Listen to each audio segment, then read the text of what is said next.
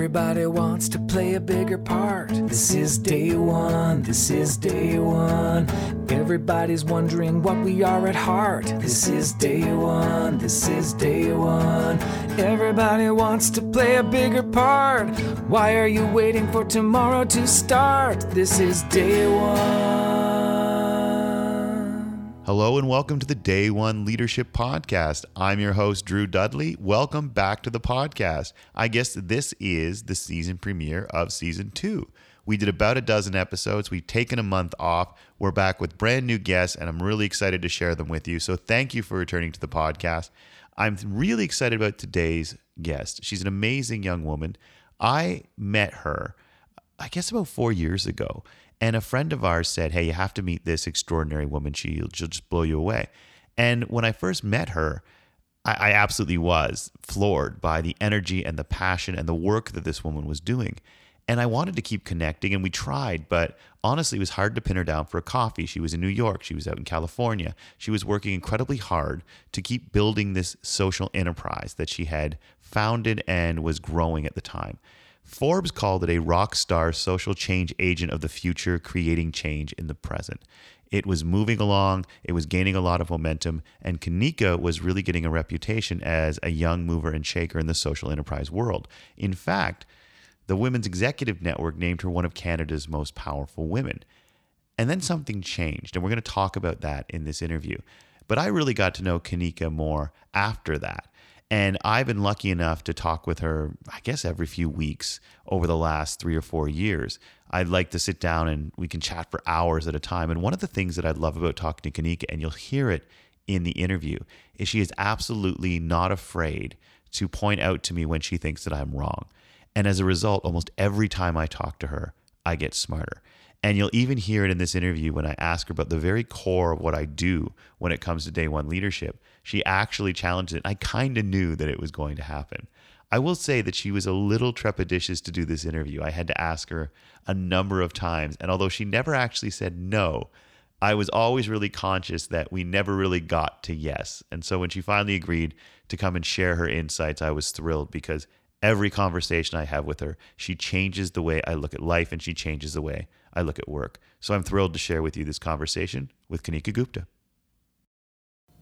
Kanika Gupta, welcome to the Day One Leadership Podcast. Thank you very, very much for taking the time to do this for me. Well, thank you for the invitation and for your persistence. My persistence. Now that's it. There is some trepidation on your part to do the podcast. I had to ask more than once. From where did the trepidation come? I think it's because for the last couple of years, I've been pretty comfortable hanging out with myself. So the thought of speaking with you and broadcasting this to the world is, it's something new for me.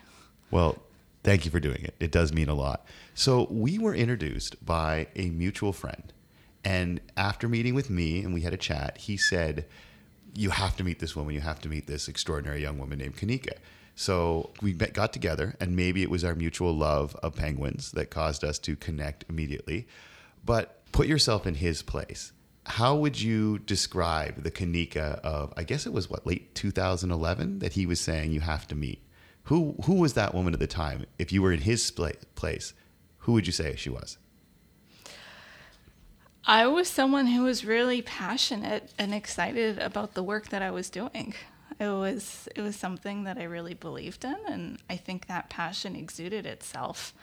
I was just getting an organization up and running. I was looking to find allies and supporters and people who believed in that mission and that mandate and were willing to share that energy with me.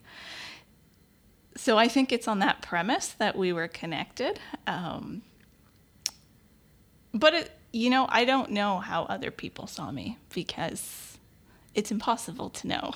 You only know who you are and how you present yourself to the world. So I met you a couple of times, and he was right. I was blown away, continue to be. But it turned out I set up so that you and I could speak at the same TEDx event down in Washington, D.C., and that never actually happened. So I was trying to figure out how to ask, to take us through this, but I figured I'd just ask that. We were supposed to speak, and then a couple of days before, I got a call saying it couldn't happen. Could you explain what happened and why, I guess this is like a big transition. What happened in the lead up to that event? So I have no memory of those days, so I can't tell you exactly what happened. But a couple of days before I was supposed to hop on a plane to go to Washington to do the TEDx event with you, I hit the back of my head and I got a concussion. And while the initial prognosis was only 2 days, and I was told in the hospital that I should be fine to go on a plane in 2 days and give this talk, because that was a preoccupation at the time. Again, I don't remember any of this, but I was told, oh yeah, it's a concussion. People recover from concussions relatively easily.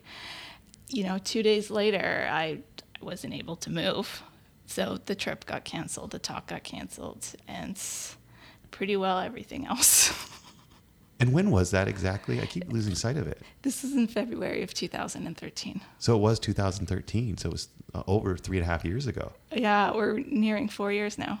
So talk about immediately after, like right away, they say, oh, you've got a concussion, couple of days, you'll probably be okay. That turns out not to be the case. Then how does it progress from there? Well, so it's interesting. I'm not a sports fan. So concussion's a word that was very elusive to me. I had heard of it, but I didn't even know what a concussion was. So when I was given the diagnosis of a concussion, I really had no idea what to expect. And they say that recovery is don't do anything. Your body, your brain is very sensitive to external stimuli. Anytime you try to use your brain, it tires itself out. It needs its time to heal. So essentially sit in a dark room and do nothing, which was fine because, to be fair, I wasn't able to do much. I had some pretty intense headaches. I was always nauseous. I was very difficult to concentrate and focus on anything. So the easiest way to pass the time was to sit in bed and sleep it off. And then the days turned into weeks, and then the weeks turned into months. And it was this thing that just felt like it kept on dragging out. So I did what I could do, which was give my brain some rest. And in return, I was hoping that my brain would heal, and I was waiting for recovery to come. And in my mind, recovery was being able to function and operate in the ways that I did prior to the injury. And what have you learned that it means now? Has that changed? It has changed. Because I've developed a much greater appreciation and fascination for the human brain and of all of its complexities. And while the vast majority of people with concussions do go on to recovering to a point where they're able to resume the activities that they once did, there's a very small minority of people, myself included, whom I'm not going to say that's not a reality because we just don't know, but we hang out in what I call the black hole of medicine. So it's recognized that this is an issue, but no one seems to know why. Why do some people fall into the state that I'm in? And what's the best course of action to allow the body to best heal? And no one quite knows. So we're all kind of left on our own to figure out, okay, where do we go from here? So when you say you were giving your brain some rest, describe what that meant. Because I remember when we finally had a chance to get together, I think it was almost 6 months later, and your comment was, I sit in a dark room, and I'm like, oh, do you read? And you're like, no, I don't read. Oh, do you watch TV? No, I don't watch TV. So when you say you were giving your brain a rest, what did that look like on a day-to-day basis?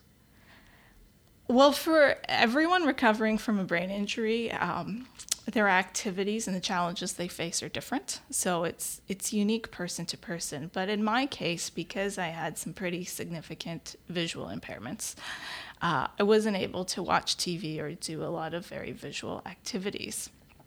And for a very long time, it was sitting in bed and staring at the blank wall. And there wasn't a lot to do because every time I tried to do an activity, it would put so much strain on my body, it hardly felt worth trying.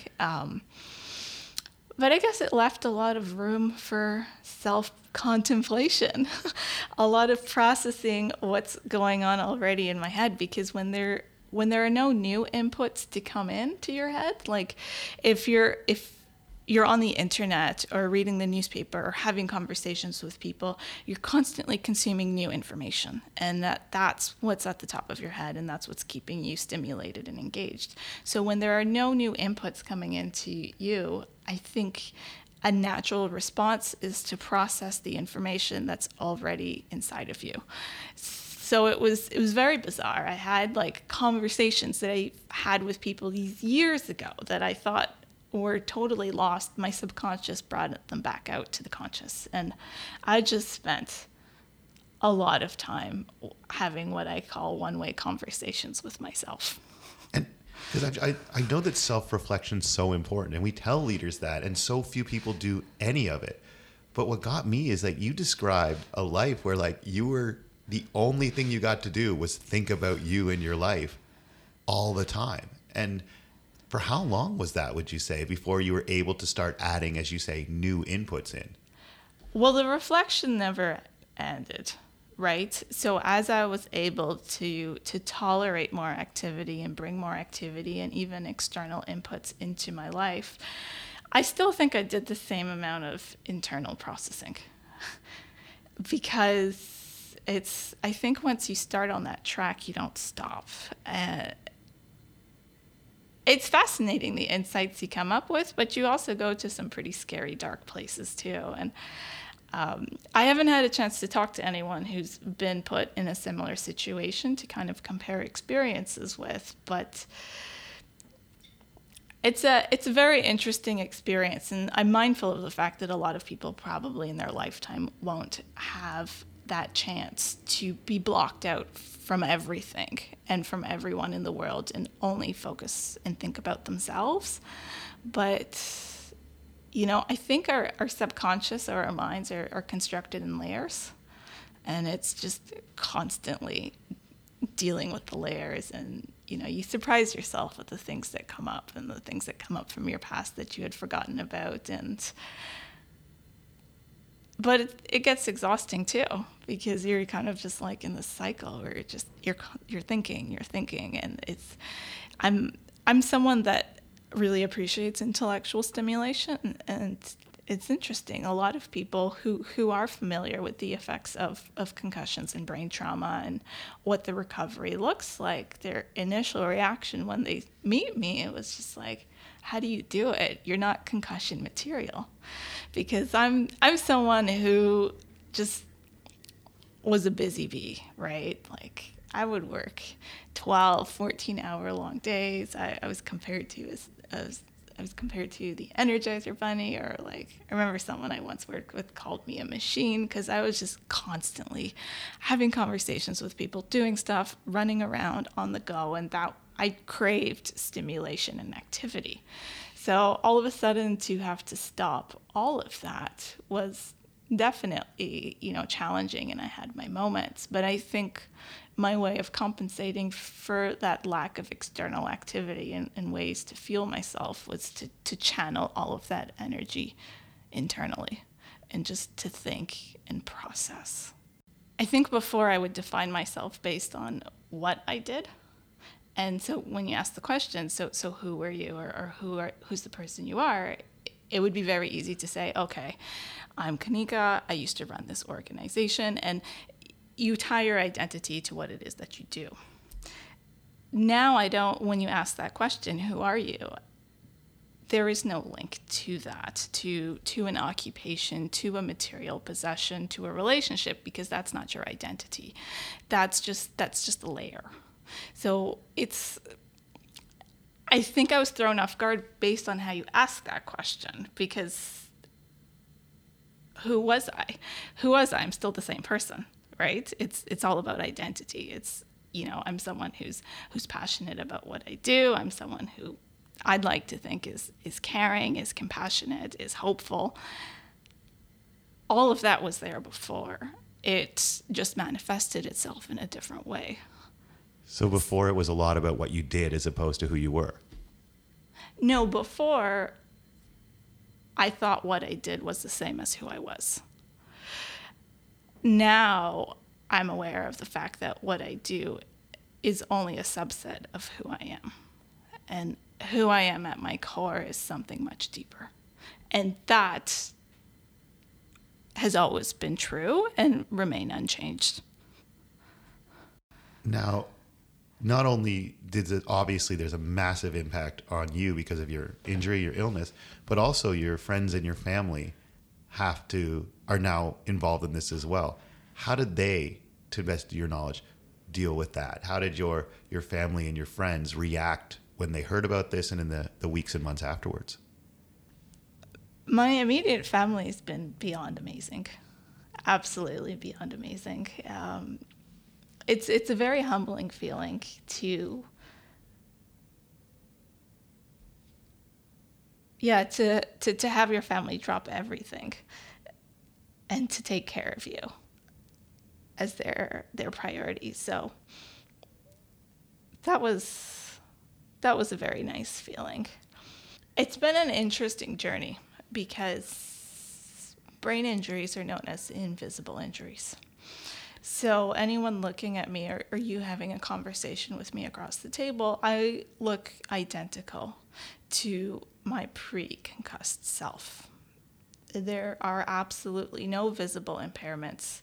And whatever preconceptions people might have of what it means to have a brain injury. So whether it be, slurred speeches or delayed responses or something more intellectually in nature, that didn't happen with me. Because as I said, everyone experiences different types of symptoms.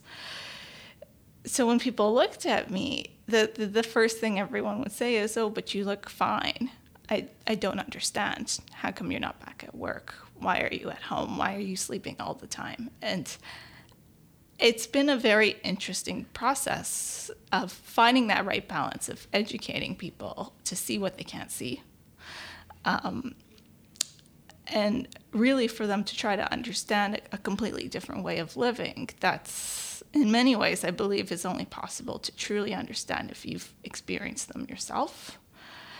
So as a result, I think a lot of people didn't quite understand what I was going through. And in response, what they would do were offer, I think what you called them, empty platitudes. And while they were well-meaning and good intention, saying things like,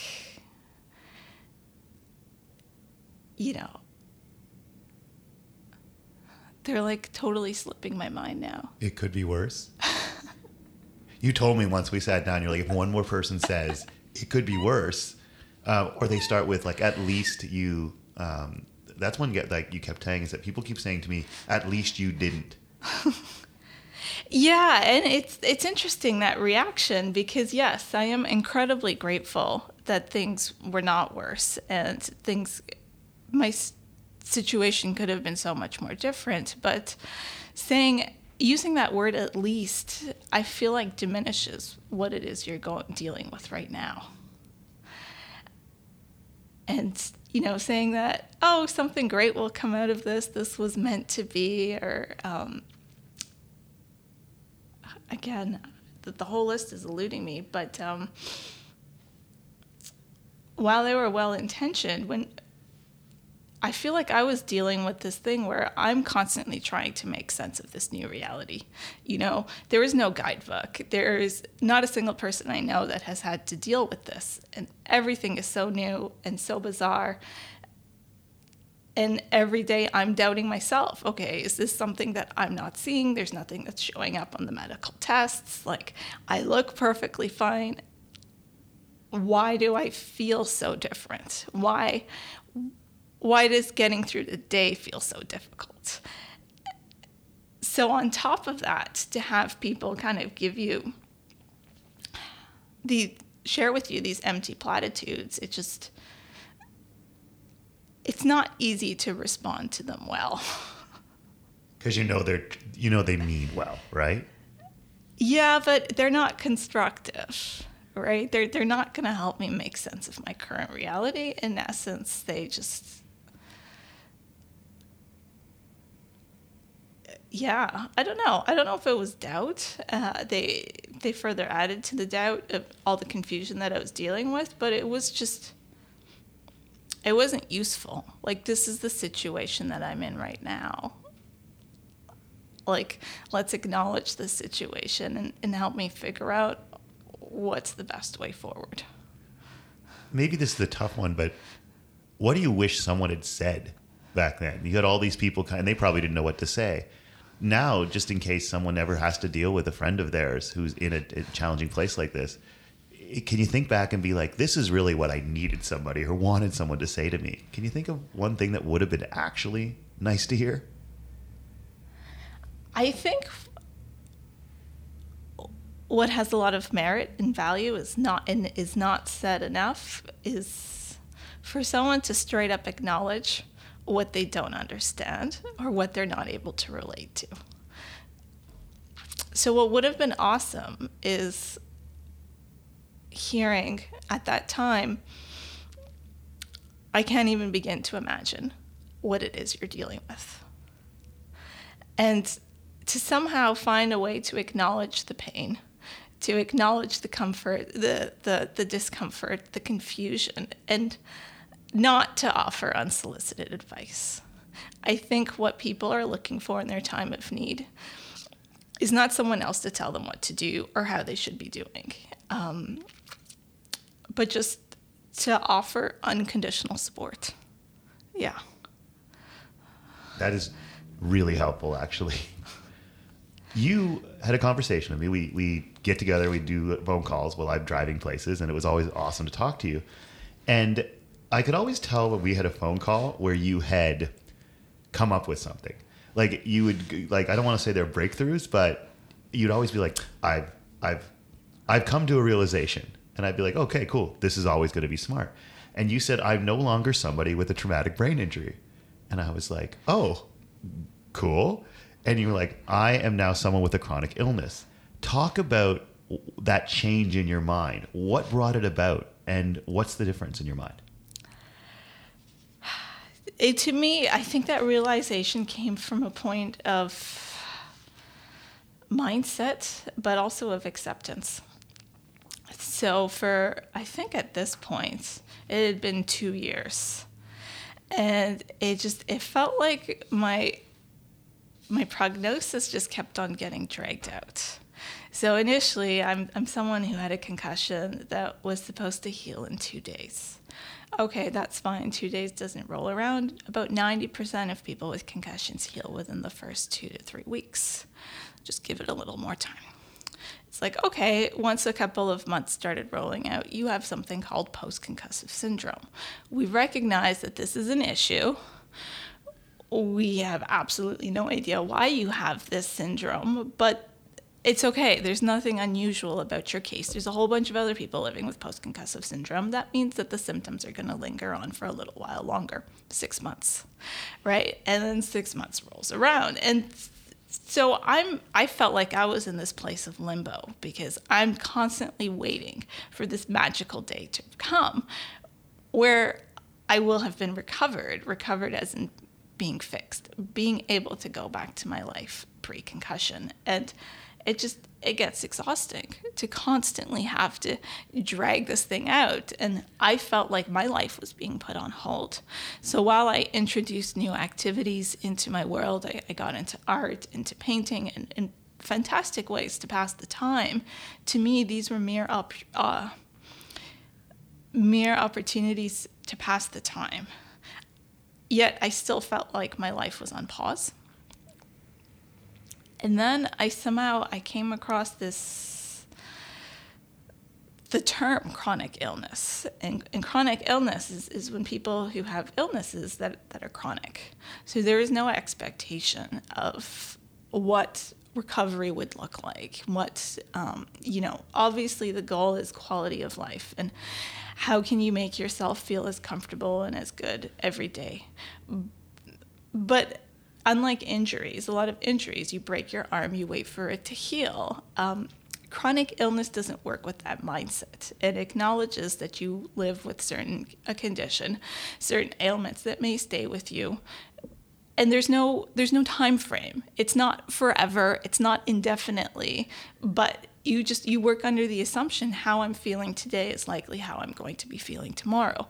I don't know how I'm going to be feeling tomorrow, but that's irrelevant. Whereas recovery from an injury, recovery from a brain injury was constantly waiting for tomorrow to come.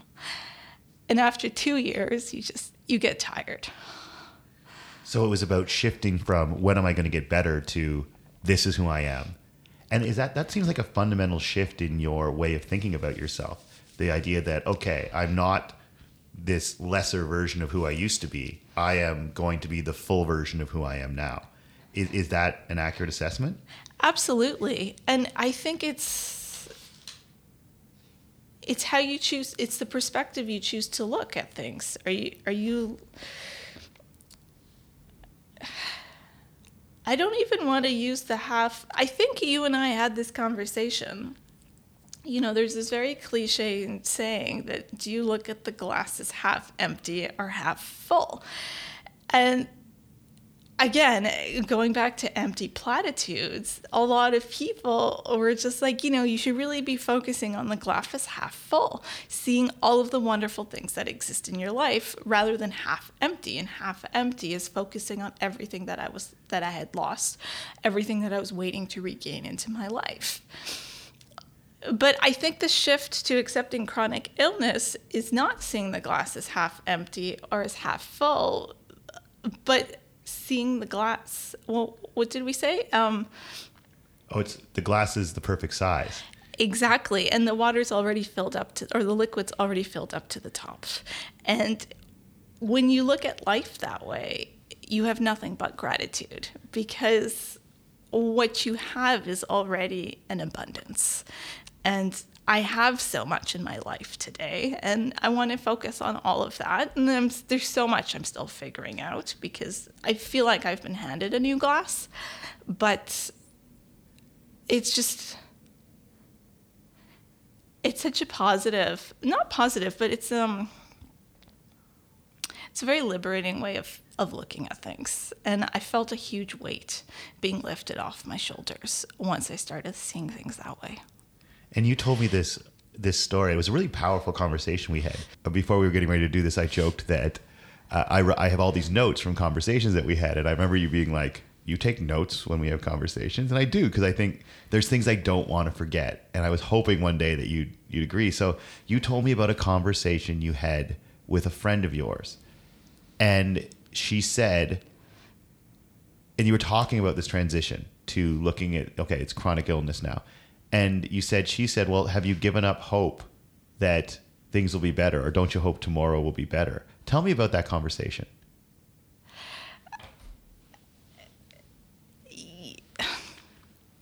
I understand the intention behind that the whole idea of having hope for tomorrow. And at the end of the day, no one wants to see their friend in pain. And, there are unpleasantries that I have to deal with on a daily basis. So I see where that was coming from. But I still feel that attitude is, don't you have hope that tomorrow will be better, will still hold me back from enjoying and embracing everything that is today. So my response to her was, I have hope that I can make today awesome. And that's really all that matters. It sounds a lot like the concept of day one, which is all you can really worry about is making today a positive step towards whatever the rest of your life will be, because this is what we've got. It's interesting because I talk about we were having a conversation once, and I just love these phone calls that come out of nowhere. We drive, and I'm driving somewhere, and then inevitably you say something that fundamentally challenges a core concept of my being, and that's why I love talking to you. But we were talking about goals, and you said something, and I don't want to get it wrong, so I'll ask you if you remember what you said. You said something about goals that I think then triggered a 45-minute conversation between the two of us. Do you remember what it was? Well, I don't like goals. And you're a big goals person. And you've, to my understanding, have we're considering building a business around helping other people set and achieve goals. If I don't know if I have that correctly, but I think that's what provoked such a heated conversation, because you come from a perspective that you very much believe in goals, and personally you've set a lot of goals that have really helped you become a better version of yourself. Whereas to me, I think goals are toxic, and I don't say that as someone who's lazy or complacent, but someone who just, I don't believe in making goals, and I've never been good at setting goals because I feel like it puts too much pressure on the outcome. And if you focus on the outcome, sometimes you lose out on the integrity of the intentions that inspired you to create the goals in the first place. So for example, you have a goal to lose 100 pounds. What happens if on, the 30th day or a year later, you lose 98 pounds? Will you be disappointed that you didn't achieve your goal? The way I see things, you're 98 pounds lighter. That's amazing. But the mere idea of not having achieved or hit that specific goal, it'll bring negativity and it'll just weigh you down. And to me, that would be very unfortunate.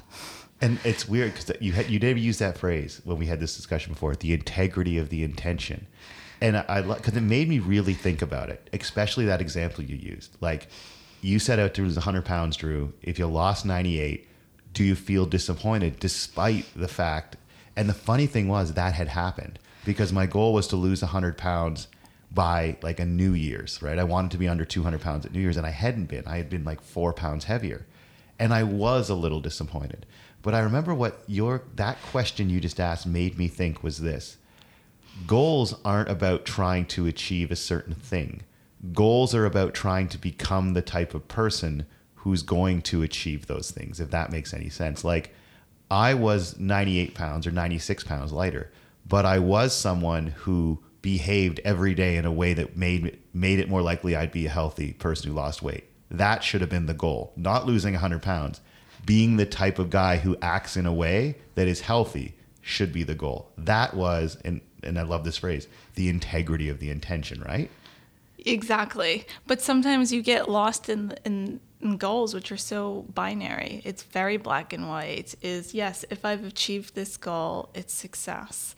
If I didn't, it's failure. And there's so much in between. And yeah, it's for that reason that I don't like goals, because I think you get so attached to a specific outcome and then you get overwhelmed, and it'll snowball into something that's so big. And, I speak with friends who are they have other goals of, finding a new job or figuring things out. And it's not fair to put so much pressure on yourself if you're already on the path and you've already set out those intentions. So I think it's the intentions that you have to really focus on, because there's so much you're going to learn every single day. Every single conversation you have with someone, you're learning something new. You're opening up your horizons, and if you're so fixated on a specific goal, you'll miss out on all of that, or that all of this will enter into your world, but you won't even be conscious of it, and you won't even appreciate everything else that you've gained on your journey of your pursuit of your goal. But you said you wanted to make today awesome. That's not a goal? No, I don't see that as a goal. I see that as an intention, because I don't have... To me, a goal is you have a very specific idea of what it's going to look like afterwards. Usually you would attach some metric or some form of measurement to it. You can't do that with an intention, because you have no idea what it's going to look like. And I think it's better that way. And this sounds a lot like the day one concept I talk about, which is don't be worried about the down the road. Focus on what is your intention today? And then do your best to live up to that intention. If you don't, you didn't fail at a goal, but just always be the type of person who has that intention. So the Day One Leadership Podcast concept. Usually I ask people if you could talk to yourself on the first day of high school and you could sit down with that version of you, being the person you are now, what would you tell them? I can't figure out whether to ask you that or if I could allow you to sit down with Kanika the day after your injury, assuming, of course, that she was up to hearing you. Which, could you want to answer both? Would you be willing to answer one or the other? Like, if you could go back to the first day of high school, day one for Kanika, and be like, here's some things to know. Or if you could talk to you the day after your injury as the person you are now. Which, could you give me what you'd say to each one of those? Would the conversations be different or would they be the same? So, I don't remember much about high school or my first day of high school, and I understand what...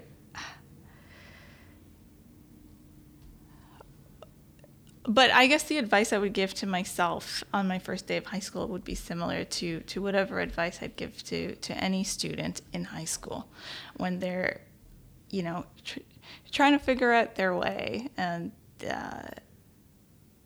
there's a lot of pressure to try to do all the right things in high school that will then set you up for whatever your adult life and professional life will be like. And I think in high school I was one of those students that believed a lot in plans. Maybe they were goals. I don't know. And not necessarily being strategic, but, I had a vision of what I thought my life was going to look like. So what I was going to study in school, what kind of career I wanted to go on, and this and that. And, I don't think a high school version of myself, or even the version of myself of 2013 would have ever imagined that this is what my life would have looked like today in 2016. And that's the advice I would give that person, is don't be attached to your plans, and know that there will be deviations that will happen from that. And that's a beautiful thing. It's really fantastic if something different happens. So just be open to that when change enters into your world, and it'll come unassumingly. You won't even realize it. Like in my case, it was a rather abrupt change in lifestyle, but if I were to talk to the version of myself immediately after my injury, I was playing the waiting game. I was working under every reasonable assumption that I would be able to pick up the pieces and carry on from the work that I was doing from before. So if I had a chance to talk to that person, like some weird ghost going back to talk to them, like ghost of the future, to be like, no, this is not going to happen. I don't know how I would have reacted, but I'm glad that no one told me that then, because then that, I allowed myself to discover and come to terms with my new reality on my own, at my own pace, in my own way. And through this process, I've learned what to let go of, what to hold on to. And I'm constantly figuring myself out. And I think that's what keeps things interesting. What's interesting, I don't think that's much different than a lot of people who listen to this. We're all trying to figure ourselves out. I've always loved talking to you because you are so consciously aware of it and so okay with it. Like, I've never met anyone who's as okay with not knowing as you are. And maybe it's because you've gone through this experience, which again, I can't possibly relate to, where a lot of things changed and you realize, well, there's really no way of knowing what comes next. But I've never known anyone who's so okay with not knowing. I think that's a bit of a stretch. Oh, really? I should have said this. Who seems to be okay with not knowing?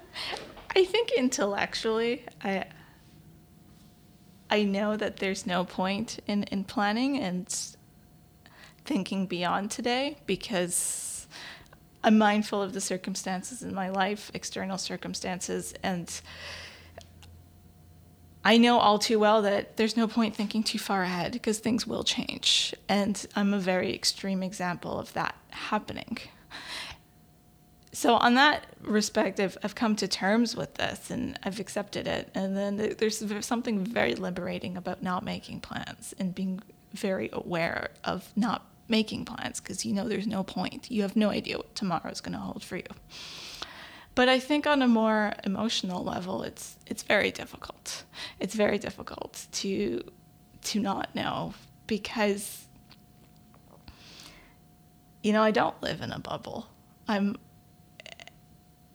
I'm surrounded by all these other people who are creating their plans and trying to figure things out, and they're moving forward in different ways in their lives, and they're growing in different aspects. So I'm 30 years old, and that's the age where everyone chooses to settle down, and they have their children, and they've bought their first home. So while no one really knows what's around the corner, they still have some degree of certainty over what their life is going to look like tomorrow or a month from now, because they're committed and they're tied down to a certain set of responsibilities that they've agreed to. So yeah, not knowing is difficult, is absolutely difficult, but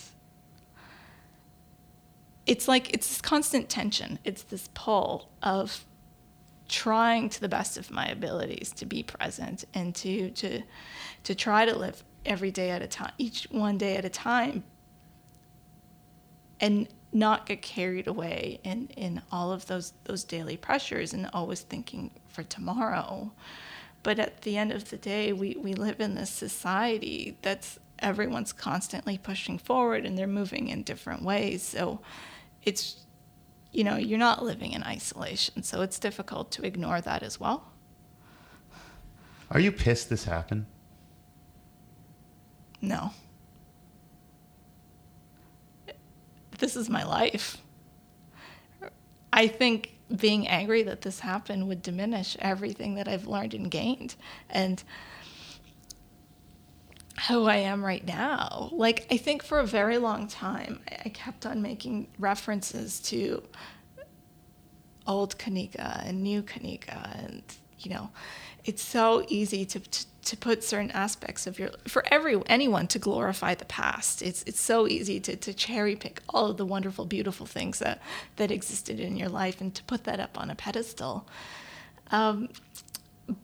But the reality is it's all one life. This is just something that has happened to me, just like other things happen to other people.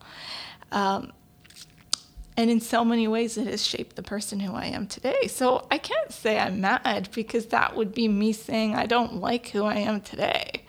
And I love the person that I am today. I love the person that I was a few years ago. I'm super grateful for all the opportunities that I've been given in my life before. And even though there's certain things in my life that are no longer a reality, it's also really fun to be in this place of trying to figure things out. So no, I think that's a pretty irrelevant question to ask. I came across something today upside down. I came across something today that you wrote for me right before the injury. I asked... Can we not share this? It's going to be really embarrassing, probably. No, I actually don't need to share the whole thing. But there was a couple of things, something that struck me out of it, because it's not embarrassing. It's actually incredibly consistent with what you just said, but it comes from someone who'd had a very different experience of the world. But there were a couple of things that struck me that might resonate with some of the people who listen to this podcast.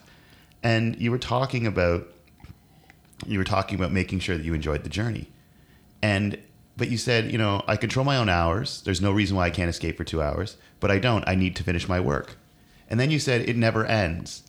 But what I found really interesting is you said, well, I seek great gratitude and meaning from the work that I do on a daily basis. And then you said, it's the only human way that I can sustain myself. It's still a never-ending cycle. And then at the end, you said again about your work, which will never end. What's interesting is less than a month and a half after you wrote this, the work that you were doing that you referenced here did end. And then this document, it just comes off as if you can't possibly survive without your work. And then less than 2 months later, you not only survive without your work, but you just gave me an answer that said you really like who you are. And it just struck me that there's so many people who listen to this podcast who think like that. They're like, this is where I get my identity. Like we said right at the beginning, what they do. And I just thought, did you really feel that way? Or I guess it's hard to remember, but like, did you really feel, you said your work is the only human way that you can sustain yourself. Is that an accurate statement now that you can look back at it? I don't think it's an embarrassing one. I just found it fascinating. I don't remember writing that, but if I can put myself in that mind frame, I was so enthralled in the work that I was doing that it was me. I felt like there was no distinction. So I think when I make reference to the fact that the work will never end, it's because there's always more to do. And it's so hard to create those boundaries and those limits. And if I see myself as an embodiment of the work, and the work is something that has no end, then I'm just like the servant to constantly doing stuff, and you just get lost in it. Do I identify with that anymore? Absolutely not. And I think it's because I've had the privilege, and I call it a privilege, to remove myself from my work, to get distance from it. And through that process, I've allowed myself to see that there's so much more to me than what I can do. And I think it's so easy to define yourself based on your abilities. And I think it's unfortunate. Again, I didn't know any better at the time. And I like that older version of myself too, so I don't want to be too hard or critical on that person, because at the end of the day, that's still me. But I think it's unfortunate, and it's very limiting to define yourself solely based on your abilities, solely based on what you do, what you produce, your interest, your attachments, your relationships, because as human beings, we're capable of so much more, and not more as in able to do more, but I can't even describe it because it's not at a tangible level. And I think if we choose to limit ourselves based on these like very clear-cut metrics, then we're just one level removed from a robot, right? I think humans are comprised on all of these levels of emotions, of ways of processing, and again, all these words that I can't even think of. And that's what's so beautiful about being a human. And it's amazing only after having been forced to detach myself from work and to remove myself from social interactions and challenging my abilities and losing certain abilities, have I been able to gain this appreciation and in many ways kind of educate myself on this is what it means to be human.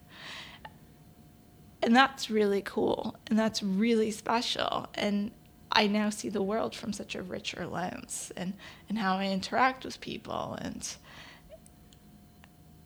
again, it's difficult to describe, to put words to, because so much of it is intangible. You did that because you were forced to, in many ways. Is there anything you could say to the listeners now that you think they could do to maybe do that themselves without being forced to the degree you were, to disconnect a little bit from identifying yourself by what you do instead of who you are? Well, it's interesting when you say I had no choice. Because I had the choice to reflect. I had the choice to see my world differently. You know, I think there's people in my situation that could have held on to a lot of anger, a lot of resentment, a lot of still wishing things were the way that they were. And so, yes, I had, rather than choice, I'm going to say I had the privilege. I had the privilege to distance myself from everything. And having been forced with no options to connect, that gave me the space and time to reflect.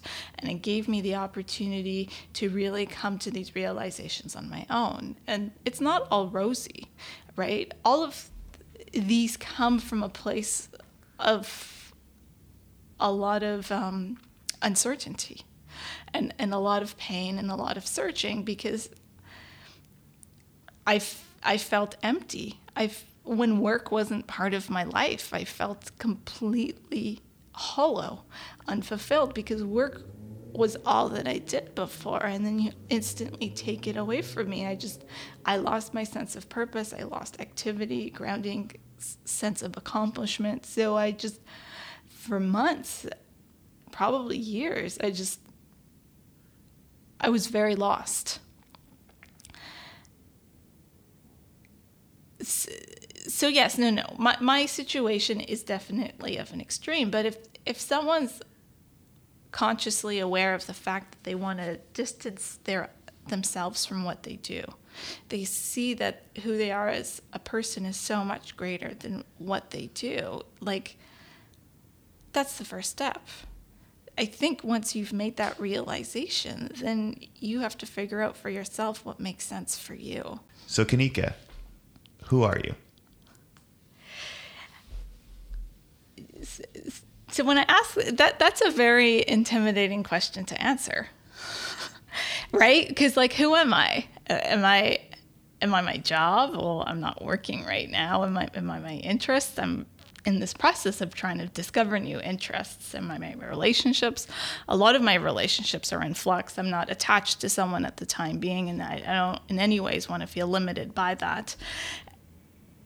And it's a very loaded question, but it doesn't need to be such a complicated one. So through all of my months and years of searching, I've discovered the core of who I am. Who am I as a person is I'm someone who's compassionate. I'm someone who's strong. I'm someone who's imperfect. I'm growing constantly.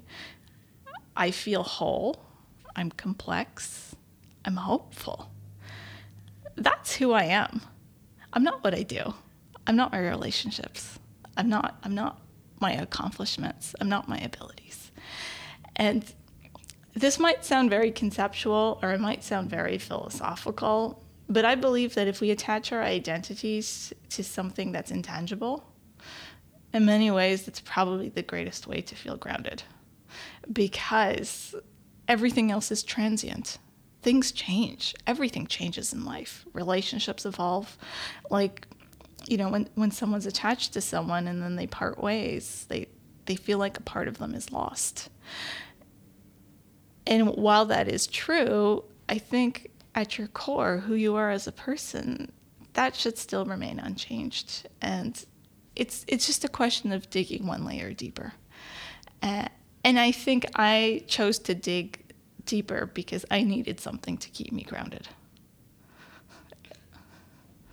What question do you hope you can have an answer for at the end of every day? What question? Yeah. You could get up every morning for the rest of your life and be like, by the end of today, I want to have an answer for this question. What question would it be? This sounds awfully like a goal.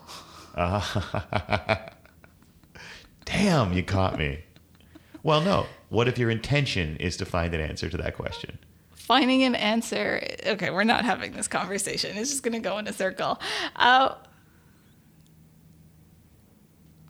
think it's too hard to put it in one question, because every day you're feeling different, and to arbitrarily decide every single day I'm going to try to answer this question, I think you're still putting yourself in a box. I totally should have known when I sat down to do a podcast with you, because this is why I sat down to do a podcast with you, that you would fundamentally disagree with the entire point of what I do for a living. I love it, because I say to people, you want to live up to something? Answer these questions. And I kind of thought of all the guests I ever had who would look at me and be like, I don't accept that premise. I kind of knew it would be you. And that's why I was like, maybe I don't ask it. But I wanted people to hear that. I was like, maybe she will, but I kind of had an inkling that you were going to do exactly that. And it's why I absolutely adore talking to you. Does this still make the cut? I think it definitely will make the cut. It's fundamental because you make a good point. Like, I want everyone to consider the things that I talk about is a tool you can use. And if asking yourself a question every day makes it more likely that you will have the intentions that you want to make your day awesome, then I'm cool with that. And if honestly people are self-reflective enough to be like, maybe that's not going to work, amazing. But it's all a tool. Everything that you say, everything that I say, I want people to hear all of the perspectives so they can pick out and say, that's what works for me. Because the greatest thing you can make someone do is to say, oh my God, I thought I was the only one. It really is. So yeah, of course it makes the cut. I'm just like, of all the people I knew, and it's why I wanted to talk to you, because you challenge a lot of the things that all of us accept. That just, oh yeah, that's how it is. Because I don't know of anyone who's had quite as much of the world can be completely different one day than the next as you have. Yeah, and on that note, I think it's important to challenge and question things. On going back to empty platitudes, I think one of the things I've heard the most from a lot of people is, everything happens for a reason. Something good will come out of this. And that's a very difficult thing to accept because there's a lot of horrible things that happen in the world. There's a lot of suffering, and there is no one in their right mind who can justify that, right? You just open up the newspaper and you can't just say this was meant to be. Like, people are not meant to be displaced, and all the horrible things happening in the world right now. And, this was for good, like something like good will come out of this. And I'm trying to find my words here. I think you make good of what happens. Good doesn't come on its own, and nothing comes on its own. And by challenging certain statements or widely held beliefs, that gives us the opportunity to figure out, okay, what makes sense for me? How can I make good of what's happening to me or what's happening to my situation? Nothing happens on its own, and it's a way of reclaiming back control, because when things beyond your control happen to you, you feel completely helpless. And the statement that this was meant to be, I don't know. I think it's a recipe for disaster to set you down on a tailspin. I think rather what needs to be said is this is something that has happened. How are you going to respond to it now? And, acknowledging it, but choosing to move forward. And I think that's what's more valuable. In that moment, you accept that now you have a choice and action and an agency, as opposed to, oh, well, there's some grander plan at work and you're just a pawn in it. I think that's a more powerful thing. Yeah. And one thing that you said there that resonated with me is, it's important to challenge things. One thing that was a hard lesson for me, it took me a while, and I'm still working on it, is I did accept that early on. Like, you know what? You have to challenge things. But what I didn't do as good a job with is becoming the type of person who can also be challenged. I think both of those, like when you challenge things, you learn.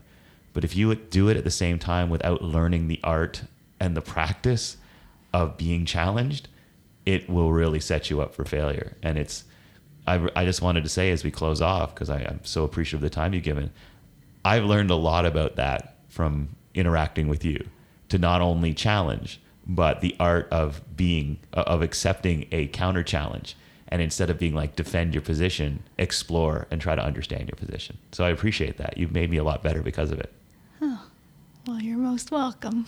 So I'll close with one question. Kanika, why are you a leader? Why am I a leader?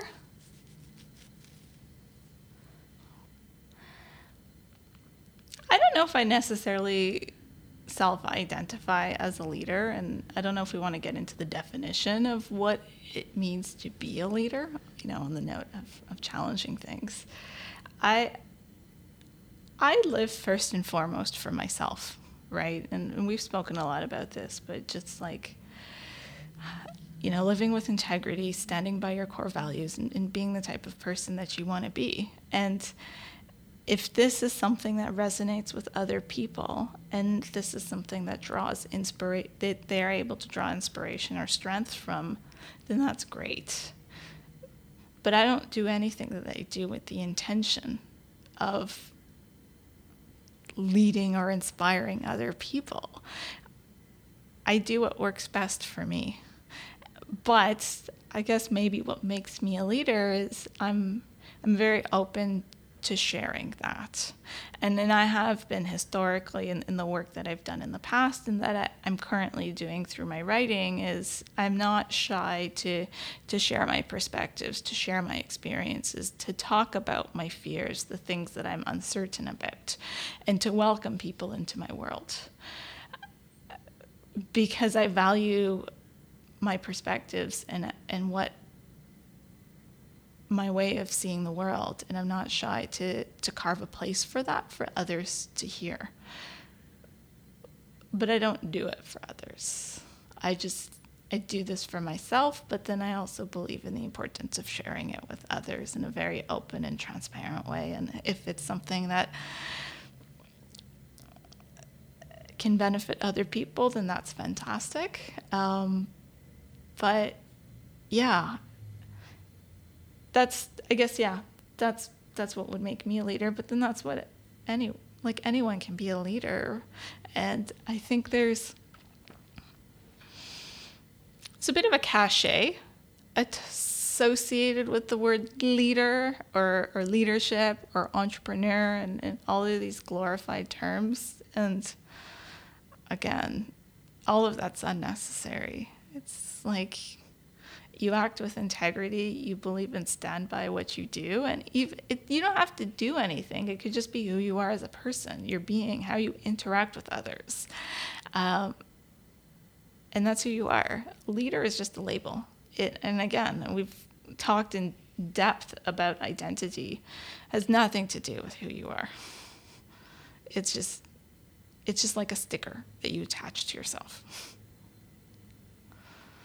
Well, Kanika, thank you for finally saying yes, and more importantly, for never telling me to stop asking. As you said, you're like, how many times are you going to ask? And I was like, until you asked me to stop. And I really appreciate you never saying yes, but you never asked me to stop asking. So I do appreciate, one, because I know that it takes a lot to share. And I know it's part of who you are, but hey, it takes time and energy and courage. So thanks so much for sharing it with me and with the listeners. Thank you. And that was supposed to be the end of the interview. But as is often the case when I chat with Kanika, we found something else to talk about before we could finally wrap it up. And in this case, she had some thoughts about the questions I was asking earlier on in the interview. And she wanted to talk about it. And she said, well, turn it back on. Let's chat through it. So here's a little bit more of our conversation about the conversation we had just had. So you were thinking, Kanika? Oh, I'm always thinking. It was interesting having this conversation with you, because we're having it today, November, like in the tailgate, we're having this conversation today in 2016, mm-hmm. Whereas you and I have been having conversations since 2013, and it's pretty amazing to me some of the things that you remembered me saying, because you say stuff and you forget about it. But there were times over the course of this podcast where you would basically cherry pick things from the past and transport it to today. So a lot of the conversations I was having with you maybe 2 years ago of my frustrations of things people said and empty platitudes, at the time it was very raw. And at the time it was very hurtful and it was very frustrating. But I really struggle to talk about it today because I feel like I've moved beyond that. Uh-huh.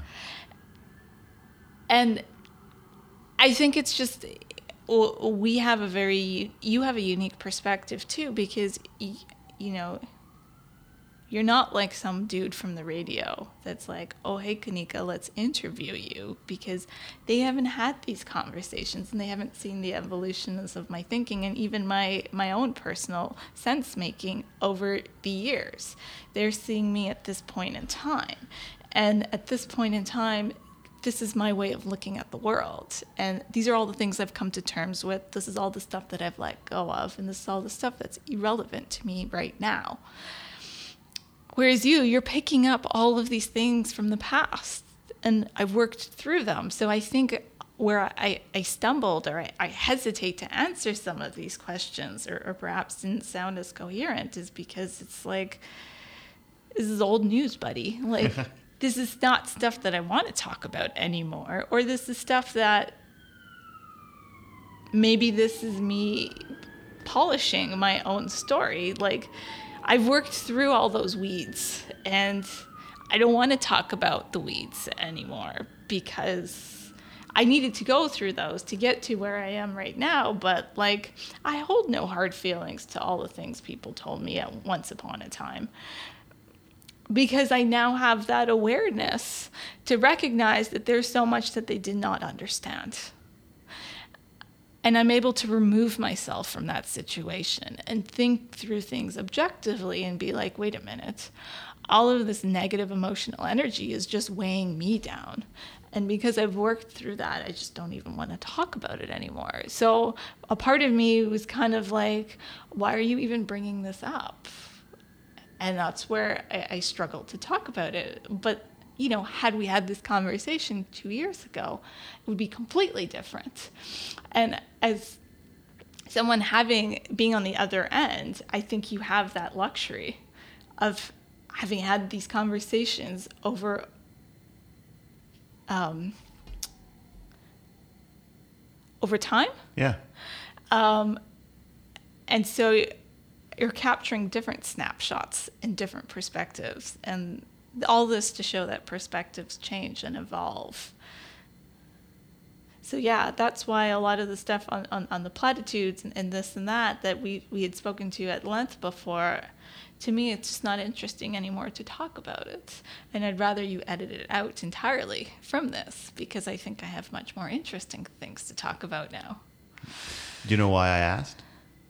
Because that's where your story is. And as I said before, the idea of the podcast is for the listener. And I'm happy to edit if you want, but just so you know why it's there. Because I don't know where anyone who's listening to it is on their journey. And you know how I said the greatest thing you can do is to make people say, oh my God, I thought I was the only one. Where you are now, maybe I'm wrong, but it seemed at some point you said the only way I got to where I am now is by going through who I was then. And so I don't know who's listening to the podcast and where they are in their voyage, either as someone dealing with something similar or someone who cares about someone similar. So that's why I go back and pull from the move, because I want to be as useful as possible with these interviews, not just to the person being interviewed, but also to the people listening. And that's why I asked, because I know it was part of who you were and you moved through it. So I don't know if it's going to resonate with somebody out there now. Oh, well, aren't you lucky? It's like you get to have a conversation with 5 different Kanikas all in one. But they're all one Kanika though, right? Exactly. But no, I mean, and that's what it is that, because you're right. Like, I know this is where you are now, but they don't. They don't know that. And a lot of where you are now doesn't make as much sense if you don't understand what put into it. And so that's kind of why I ask. Yeah. But see, I appreciate you saying it. I really do. So, because it's something to think about. Yeah. Anything else you'd like to know from me? Oh, there's so much more I want to know from you. But I also have had enough conversations with you to recognize when you need a break. Thank you. See, I'm appreciative of that. My extraordinary thanks to Kanika Gupta. I know that was an exhausting interview, and I'm so grateful that she gave us the time and all of the insight that she did. Thank you to all of you for coming back to the Day One podcast. I'm thrilled that we've gotten so many listeners, and thank you for sharing it for those of you who do. And thank you to all of you who've taken the time to go onto iTunes and give us a 5-star review. I really didn't know how to create a podcast, but one of the things I've learned is that the more reviews you can get, the more new listeners you're going to connect with. So if you haven't done so yet and you enjoy the podcast, I'd love it if you could take a moment, head to iTunes and give us a 5-star review. I want to say thank you to one of our listeners in particular and wish him only the best as he takes on, I believe it'll be the Seattle Seahawks this coming Sunday. So I got a great email from someone saying that they love the podcast, and I wanted to shout out to him and his team. You got a tough spot ahead of you, my friend. I wish you nothing but the best. I want to thank Mike Allison as we kick off the second season. Mike is the guy who does the theme song and intro and extra music. He's going to be a future guest on the podcast. He's the head writer of the Canadian comedy series This Hour Has 22 Minutes, but I knew him back in university and he was good enough to put together the theme music for us, so I really appreciate that. If you like what we talk about on the podcast, why don't you check out our website? It's dayoneleadership.com, DAYONE leadership.com. You can follow us on Twitter at @day1leadership. That's DAY and the number 1 leadership.com. We're posting video blogs. We're posting blogs every week, and you can get a more in-depth idea of how it is that we take values and we live them every single day. I'm thrilled to be back bringing you insights from our guests. I do want to acknowledge something before we sign off this week. I was thrilled with the guests that we had come on for our first season of the podcast. Really enjoyed what they were able to share. And when I first sat down to create a list of the people I wanted to talk to, I had about 30 people on the list. And I split it evenly between men and women. And as I sat down and started setting up the interviews, I got so excited that I simply scheduled all the people who said yes first. And I was actually extraordinarily embarrassed when I sat back and took a look after we sort of took our hiatus at what had been done thus far and realized that of the first 12 or 13 podcasts we recorded, only 2 of them were women. And I mentioned this on the video blog that I recorded last week for the website, but I didn't even realize that was the case. And I consider myself someone who's really committed to inclusion, really committed to diversity, and recognizing that leadership comes from a lot of different places. And yet that wasn't reflected in the first set of guests that I featured on the podcast. It wasn't intentional, but I think that's something that opened my eyes up even more. I simply didn't notice it. I was so caught up in caring only about, hey, is this good content? That I never actually stopped and said, yeah, sure, it's good content, but you haven't tried hard enough to make sure that it's as inclusive and diverse as you want. So I wanted to apologize for that. And it's a lesson that I learned because, you know what, didn't do it intentionally, did it with no malice. But as a matter of fact, I did it simply because I wasn't conscious enough of something that I cared about. And I want to make sure as we move forward, you know that I'm going to work on making that change. And so we've got some amazing women coming up. We've got some great leaders overall coming to see you on the rest of the Day One Leadership Podcast. Can't wait to see you next week. Thanks so much for listening. I'm Drew Dudley. This is Day One. Every day is Day One. See you next week.